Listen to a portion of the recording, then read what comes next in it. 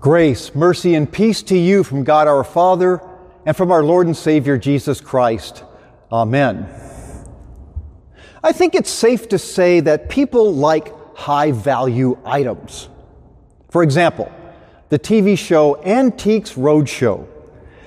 People have old items, antiques even, and they bring them to somebody to be appraised, hoping that they have value, or maybe are even a hidden treasure. But even a better TV show that I want to bring up here is Storage Wars. It's a show where people buy abandoned storage units. When a unit goes unpaid for some long period of time, it gets auctioned off. And whatever's in the unit, whatever's in it, the buyer gets. And the buyers don't know exactly what's in a unit before they buy it, but they bid on it anyway, hoping that there's some sort of high-value item in there. Then after they buy it, they dig through everything looking for those high-value items and maybe even some kind of hidden treasure of some sort that makes the purchase worthwhile. Well, in the gospel reading today is the parables of the hidden treasure and a pearl of great value. Now, a way to look at these parables and apply them is that the treasure and the pearl being the kingdom of heaven itself. The treasure and the pearl are the kingdom of heaven, and it's hidden. And it's a high-value item to be sought. And the man and the merchant in the story are looking for God. They're looking for the kingdom of heaven. They're looking for this pearl and this treasure. And no expense should be spared in looking for them. And if you've found the kingdom of heaven, then no expense should be spared in keeping that treasure or that pearl. Now, that's not a wrong way to interpret these parables. In fact, it is a good way to look at it. The kingdom of heaven certainly is a high-value item. But here's a little different view that I want to look at today here, and that it's not the kingdom of heaven that's hidden. You are. We are hidden. In the parable of the hidden treasure, the field is the world, Jesus says. And the hidden treasure is you. In this world, you are hidden from the kingdom of heaven. You're buried even. And I'm sure you're familiar with the things that can seem to bury you in life, like responsibilities and expectations in your job, relationships, or at school. They can seem to bury you with pressure and stress and burdens and hide you within yourself, distracting you from thoughts of God or His kingdom. But even worse, you're hidden and buried in your sin that separates you and hides you from the kingdom of heaven. And that's a good way to describe sin's effect on us. It can bury you. There are probably sins that you've done, said, or thought that bury you in sorrow and regret. Maybe even bury you in guilt and shame. Sins that bury you in the field of this world and make you feel unable to ever dig out of it.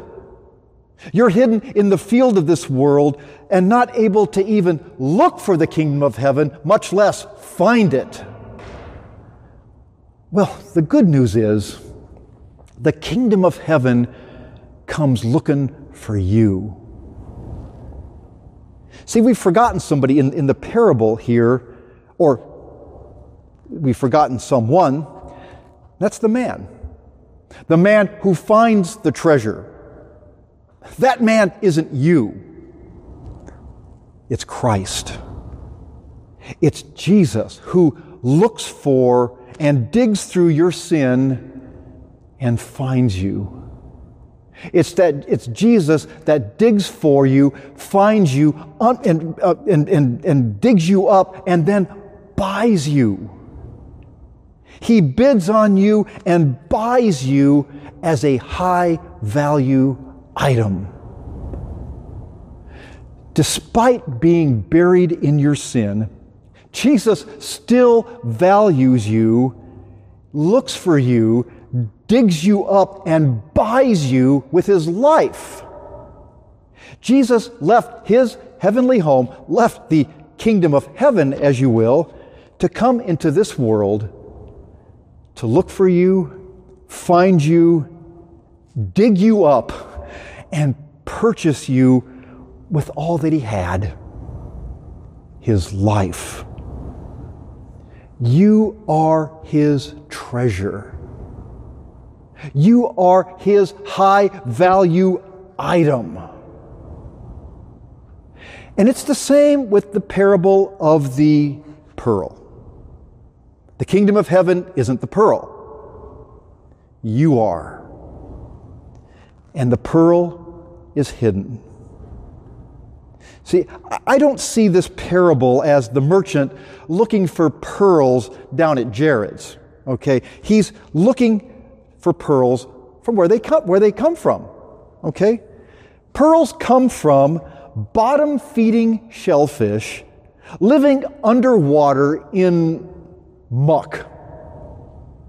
And in that muck, something irritating gets inside of the shell and begins to form a pearl. And it takes hard work to look for, find, and collect these shellfish. The person digging for them has to dig through the muck and pull them up from out of the water into a boat, and then has the hard task of opening up the shellfish, and that not even all of them even have pearls in them.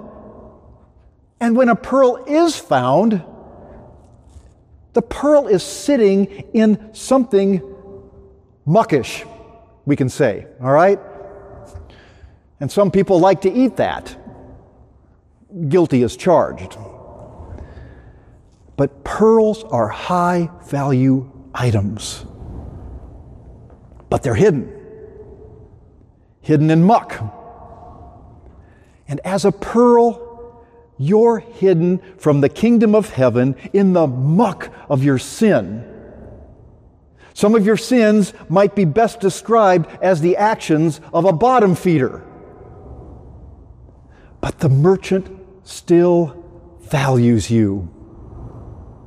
And he looks for you.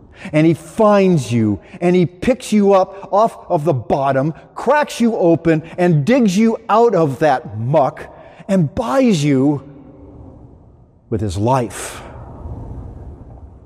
Yes, this merchant is Jesus. And he values you. I want you to understand that today. That you're a high value item to God. You're a treasure, a pearl of great value.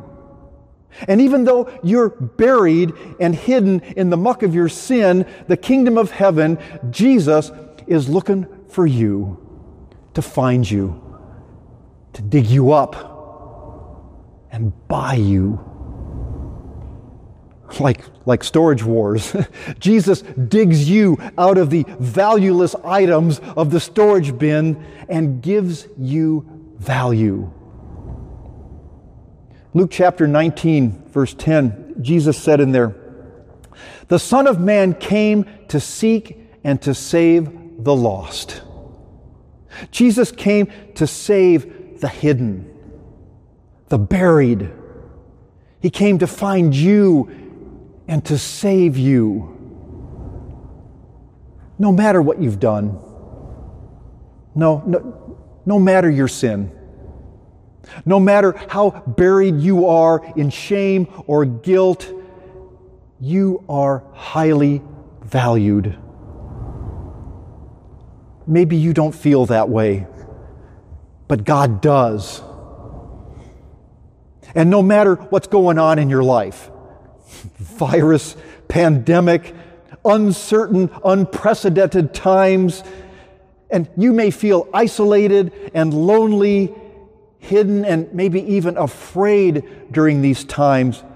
No matter that, okay, no matter that, you are highly valued. And again, maybe you don't feel that way, but God does.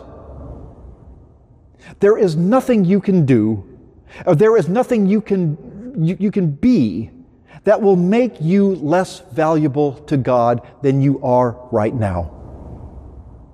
I guess a way to say it could be, God puts the you in value. The Old Testament reading today from Deuteronomy, beautiful portion in there where God says, "The Lord your God has chosen you to be a people for His treasured possession." God, He possesses you as a treasure, as something of great value. See, unlike storage wars, Jesus knew exactly what He was getting when He bought you. When He died on the cross to save you from your sins, He knows what He's buying. He knows what He's getting. He got a mucky, sinful, lonely person who still is a high-value item. One that He bought with His life to forgive you. Again, people like high-value items, but so does God. And He sent His Son for you to give you the kingdom of heaven. A pastor friend of mine named Reed Lessing, he once said, "A treasured possession isn't loved because it's valuable. It's valuable because it's loved." That's you, and that's me with Jesus Christ. We're valued because we're loved by Him. And He's given us the kingdom of heaven to prove it. Amen. Now may the peace of God, which passes all understanding, keep your hearts and your minds in Christ Jesus as His possession. Amen.